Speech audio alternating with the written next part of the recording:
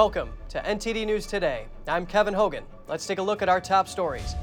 A Chinese airliner has crashed in the southern part of the country, causing a massive fire on a hillside. 132 people on board are feared dead. Shelling continues in Ukraine with no breakthroughs in peace talks, and Ukraine's president urges Israel to help. The EU is considering more sanctions against Russia, with 2 foreign ministers calling for measures targeting its energy sector. The 4 U.S. Marines involved in a crash in Norway are identified. They died during NATO cold weather military exercises.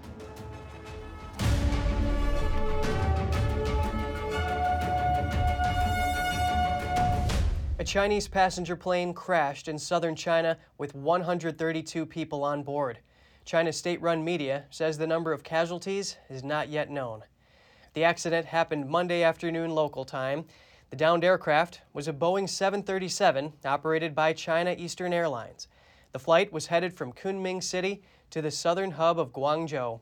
The crash site was Wuzhou City in Guangxi Province, about 150 miles outside of Guangzhou. A video on Chinese social media captured the moment the plane went down. Tracking data shows the flight was at its normal cruising altitude of about 30,000 feet when it suddenly went into a deep dive. The crash sparked a massive fire on a local hillside. Hundreds of rescuers, organized by the Guangxi Fire Department, have been on the scene for assistance. Boeing said it's still working to gather more information. The company's stock was down more than 8% in early trading Monday. China Eastern Airlines has set up 9 separate teams to handle the plane's wreckage, including crash investigations and comfort for the passengers' families. The company said the cause of the crash was still under investigation. No breakthroughs yet in peace talks between Russia and Ukraine. The Kremlin said today there's no ceasefire because it would give Ukraine's military time to regroup. NTD's Jessica Beatty has the latest. Israeli Prime Minister Naftali Bennett has been trying to mediate an end to the Ukraine-Russia conflict. He said Monday that despite some progress, big gaps remain between the sides. This is the best thing that could happen, that this war would end. But the road is still long and there are some issues still in dispute, some of them on fundamental issues. Russia also says there's no breakthrough yet. For us to speak on a meeting between 2 presidents, homework has to be done, talks have to be held, and the results agreed upon. There has been no significant progress so far. Russia said Sunday it used a hypersonic missile in Ukraine for the second time in combat. The first reportedly took place Friday. On Sunday, Ukrainian President Volodymyr Zelensky questioned reluctance by Israel to sell its Iron Dome missile defense system, which he called the best. We can ask many times why we aren't getting weapons from you and why Israel hasn't imposed powerful sanctions on Russia or isn't putting pressure on Russian businesses. But either way, the choice is yours to make, brothers and sisters, and you must live with your answer. But Zelensky also thanked Israel's prime minister for his mediation efforts. And early on Monday, Ukraine continued to reject Russia's calls to surrender the port city of Mariupol. It suffered some of the heaviest bombardments since the start of Russia's invasion of Ukraine. Moscow calls it a special military operation. Meanwhile, shelling hit a shopping district in Kyiv late Sunday, killing at least 8 people, according to Ukraine's prosecutor general. Drone footage shows the scale of the damage. This woman says her daughter worked at the mall. She was at work just yesterday, and that thing happened yesterday evening. As of Saturday, the UN said more than 900 civilians had been killed in the conflict. Russia's denied targeting civilians. Jessica Beatty, NTD News. The mayor of Kyiv announced a reinforced curfew in the Ukrainian capital today from 8 p.m. until 7 a.m. on Wednesday. Mayor Vitaly Klitschko said shops, pharmacies, and gas stations would not open on Tuesday. Parts of the city have come under fire repeatedly from Russian forces. 2 EU countries propose banning Russian oil. Meanwhile, in the eastern flank of the bloc, more military deployments are underway. Some EU countries are considering further sanctions against Russia. Attending this week's EU ministers' meeting, foreign ministers of Lithuania and Ireland proposed targeting Russia's energy sector. I think it is unavoidable to start talking about the energy sector, and we definitely can talk about oil, because it is the biggest revenue to Russian budget, and also it's quite easily replaceable because of our infrastructure and multiple suppliers existent. Looking at the extent of the destruction in Ukraine right now, it's very hard, in my view, to make the case that we shouldn't be moving into the energy sector, particularly oil and coal, in terms of interrupting normal trade in that space. Previously, the EU and its Western allies have frozen the assets of the Russian central bank. But sanctions on Russian oil have remained a divisive choice within the bloc, given its high dependence on Russian energy. Countries like Germany have warned against acting too quickly, citing the mounting energy prices across the region.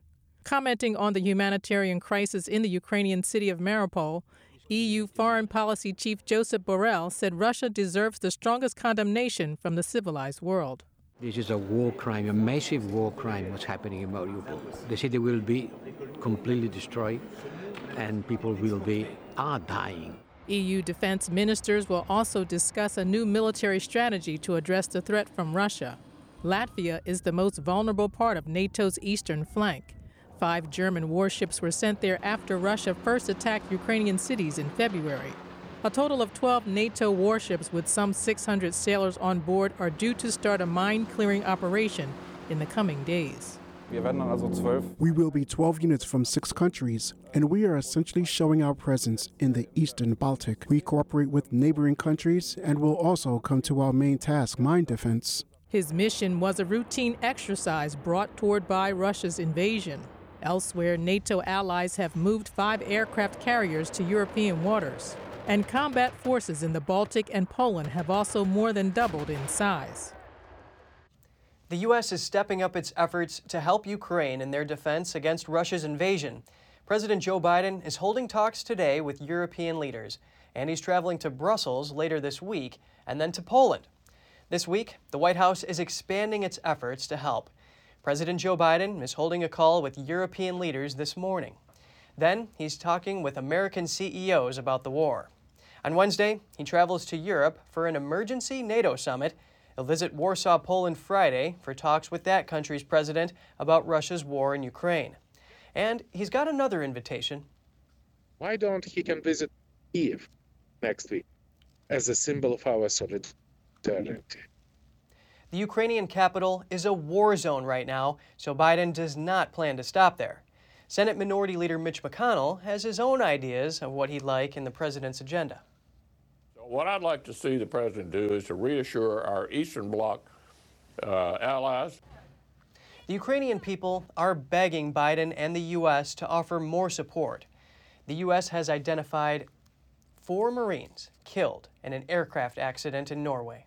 They were taking part in regular NATO exercises conducted in the country.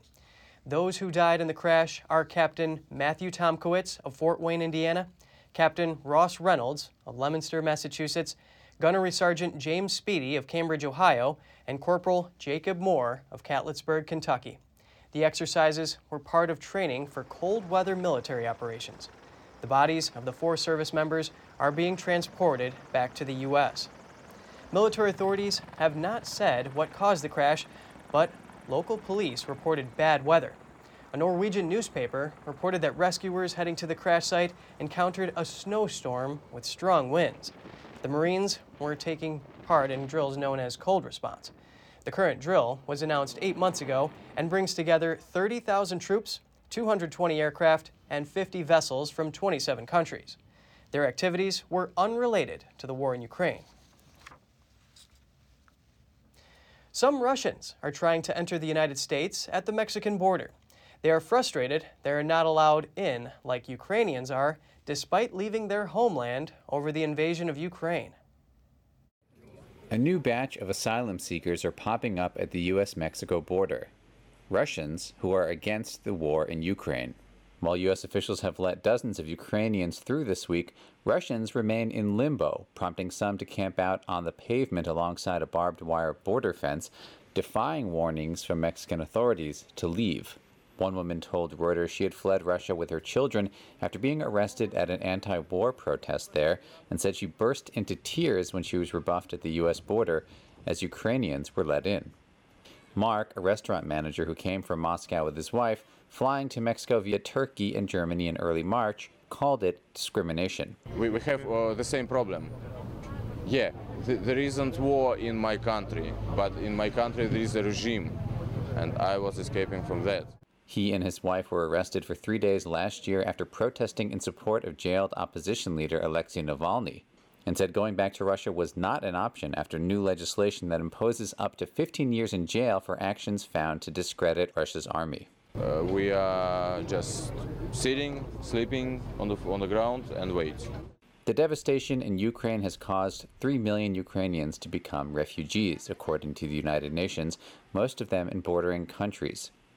Some Ukrainians crossing in Tijuana have been granted permission to stay in the United States for a year. But thousands of Russians have also left their country, according to media reports. Mikhail Shlyakov said returning to Russia meant fighting in a war he opposed. My country is dangerous for me. I am a young man. I have my mom original Ukraine. I have many brothers, sisters, Ukraine. Now, yeah, I know my country attack, but I come back Russia. I go to army and kill my brother and sister if come back. When asked on Thursday about Ukrainians and Russians at the border, U.S. Homeland Security Secretary Alejandro Mayorkas said the government was helping people fleeing Ukraine and that other programs were being considered to expand humanitarian aid. Between October 2021 and January, U.S. government data showed border officials encountered about 6,400 Russians, some of whom said they were dissidents and are now in the U.S. Coming up, the hearings for President Biden's Supreme Court pick begin today. We look at his nominee's judicial record and the stance senators are taking on her. Colombian authorities make a cocaine seizure worth $120 million. The drugs were found after the Colombian military intercepted a speedboat. All that and more here on NTD News.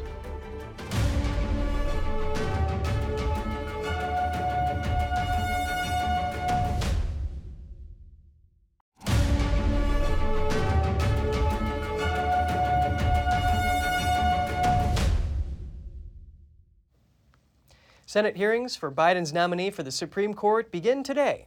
Biden nominated Ketanji Brown Jackson, a federal appellate judge. These hearings are the first step before the full chamber can vote on Jackson. They'll go until Thursday and will include testimony from the American Bar Association and other outside witnesses. That's according to Senator Dick Durbin, who chairs the Judiciary Committee. Jackson has a long and multifaceted background as a lawyer and judge. She served as a judge on the U.S. Court of Appeals for the D.C. Circuit. And she was also the vice chair of the U.S. Sentencing Commission. Though Senate Minority Leader Mitch McConnell has some concerns about her nomination. He says, quote, "The soft-on-crime brigade is squarely in Judge Jackson's corner," pointing out that the country is already going through a wave of violent crimes. Yet Jackson comes from a family of law enforcement and has the endorsement of the Fraternal Order of Police. McConnell also raised another concern. He said Jackson did not answer him directly when he asked her about expanding the number of Supreme Court justices. That would have been an easy thing for her to do to defend the integrity of the court. She wouldn't do that. Yeah. So in the meantime, the committee will ask her all the tough questions. I haven't made a final decision as to how I'm going to vote. But no matter what, Jackson's confirmation will not change the ideological makeup of the court.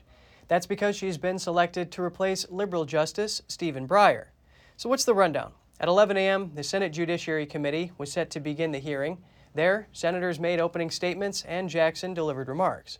Thus far, Jackson has met with at least 44 senators. The senators in the committee will each get 30 minutes to ask questions in the first round and 20 minutes in the second round. U.S. Supreme Court Justice Clarence Thomas is being treated in a Washington, D.C. hospital for an infection. 73-year-old Thomas was admitted Friday to the Sibley Memorial Hospital after experiencing flu-like symptoms. The court said in a statement that he was being treated with IV antibiotics and his symptoms were abating. Court spokeswoman Patricia McCabe told the Epoch Times in an email that the infection is not COVID-related. She added that Thomas does not have COVID. He's expected to be released in a day or two. All 9 justices have been fully vaccinated against COVID-19 and have received booster shots.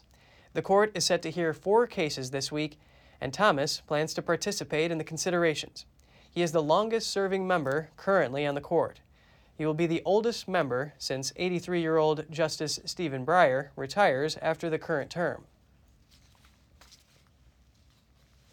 Dr. Anthony Fauci is backtracking on hints that he will retire soon. On ABC's This Week, the 81-year-old was asked if he was thinking of quitting. He replied that the COVID pandemic is far from over in the country, and so he is not sure about the decision to leave office. Yet, just one day earlier, Fauci hinted at a possibility of retiring because of a sharp drop in COVID-19 cases. In another ABC podcast, he said he can't stay in his current job forever. Fauci has been a public health expert for more than 50 years. He currently serves as Biden's top COVID medical advisor. The governor of Indiana has signed legislation that requires all counties using electronic voting machines to leave a paper trail before the 2024 presidential election. The new state law requires Indiana counties that use electronic voting machines to install voter-verifiable paper audit trails. The system allows people to check their votes on a paper printout before confirming. Counties that do not use a paper trail must meet certain requirements when using any direct record electronic voting system. Electronic absentee ballot requests now need driver's license numbers, state ID numbers, or the last 4 digits of a Social Security number. Absentee ballot application envelopes will need the ID requirements printed on them. The Indiana Secretary of State says the new law will allow for quick results and the ability to do a recount that is very reliable and fast. The state will provide funding to every county that needs paper backup systems. Texas is struggling with wildfires. Around 175 fires have burned more than 95,000 acres across the state. 23 fires are still active, including a complex fire burning through central Texas. The fire known as the Big L continues threatening northern Texas communities. It has already burned 6,000 acres and is only 5% contained. The combination of low humidity and high winds are making containment difficult. The local fire department has 30 members, but they also have help from nearby communities. People gathered supplies for both those out battling the fire and those displaced by the fire. The Eastland Complex fire is now a combination of 7 fires. It's burning over about 54,000 acres in central Texas, and it's only 30% contained. Authorities say the fires that started the Eastland Complex began Wednesday and Thursday. Over 140 structures have been destroyed. At least one person is dead after a shooting outside a car show in southeast Arkansas. 24 others are wounded, among them children. Arkansas State Police say one person is in custody, and authorities are searching for others who may have fired into the crowd Saturday evening. More information, including conditions of the wounded, wasn't immediately available. State troopers were dispatched to Dumas, about 90 miles south of Little Rock, following a report of gunfire outside a business where the car show was underway. The car show is part of a community event held each spring to raise funds for scholarships and school supplies. Wallace McGehee, the car show's organizer, expressed condolences to the victims' families and the community. 3 people were injured in a shooting just after midnight Sunday along Ocean Drive in Miami Beach. Mitch Novak is the owner of the Sherbrooke Hotel in South Beach. He captured this video of the spring break crowd reacting to gunfire. Novak says the streets were crowded with spring break tourists when the shots rang out. He says he witnessed heroism by police officers who ran towards the gunfire while many were running from it. Later, Novak says he witnessed officers surrounding a male suspect with guns drawn. Miami Beach police have not said whether the suspect was connected to the shooting or if he was taken into custody. Be cautious before you make your next breakfast.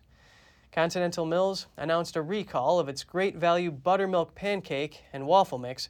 According to the Food and Drug Administration, cable fragments used in the processing line were found in some boxes. The pancake and waffle mix had a Best By date of September 1st, 2023, and was delivered nationally to Walmart stores. No related injuries have been reported. Consumers are advised to return the product to the place of purchase for a refund. More information is available on the FDA's website. A popular skin moisturizer is being recalled because it may contain a harmful bacteria. The FDA is asking consumers to check their 3-ounce and 10-ounce bottles of Jergens Ultra Healing Moisturizer. It's possible the bottles are contaminated with a bacteria that could cause infections in people with weak immune systems. The Jergens products that are part of the recall have a lot code on the back or the bottom of the bottle that starts with the letters ZU. Producer Cow USA is working to remove the product from warehouses and is asking retailers to pull the product from shelves. Consumers seeking information or a refund should call toll-free 1-800-742-8798. The Republican National Committee says it's begun a voter mobilization effort at gas stations across the United States. This as Americans pay record high prices for fuel. RNC Chairwoman Ronna McDaniel announced the strategy in a Twitter post. Data published March 20th by AAA shows the average price for a gallon of regular gas currently stands at $4.25. Nationwide, prices reached a record $4.31 per gallon earlier this month. As of March 20th, several states averaged over $5 per gallon. The move comes as displeased drivers have placed "I did that" stickers featuring President Biden on gas pumps. Some have also posted pictures on pumps of former President Donald Trump with the text, "Biden did that." White House officials have said that the elevated gas prices are caused by the Russia-Ukraine conflict. Republicans have pointed out that gas prices were surging before the invasion of Ukraine. Authorities in Colombia, working alongside counterparts in the United States, released footage they say shows 3.4 metric tons of seized cocaine worth $120 million. The Navy says the drugs were found when a speedboat was spotted and pursued by members of Colombia's Air Force. The vessel was followed for several miles by Colombia's Navy and the San Andres Coast Guards. The speedboat was then intercepted 121 nautical miles from the San Andres archipelago. 5 men were arrested, 3 Nicaraguans and 2 Costa Ricans. The boat was taken to the San Andres Coast Guard station dock. Officers found around 3,300 rectangular parcels inside 130 packages. Despite decades fighting drug trafficking, Colombia remains one of the world's top producers of cocaine. The country faces constant pressure from the United States to reduce crops and production of the drug. Meanwhile, profits from cocaine have long financed Colombia's internal armed conflict.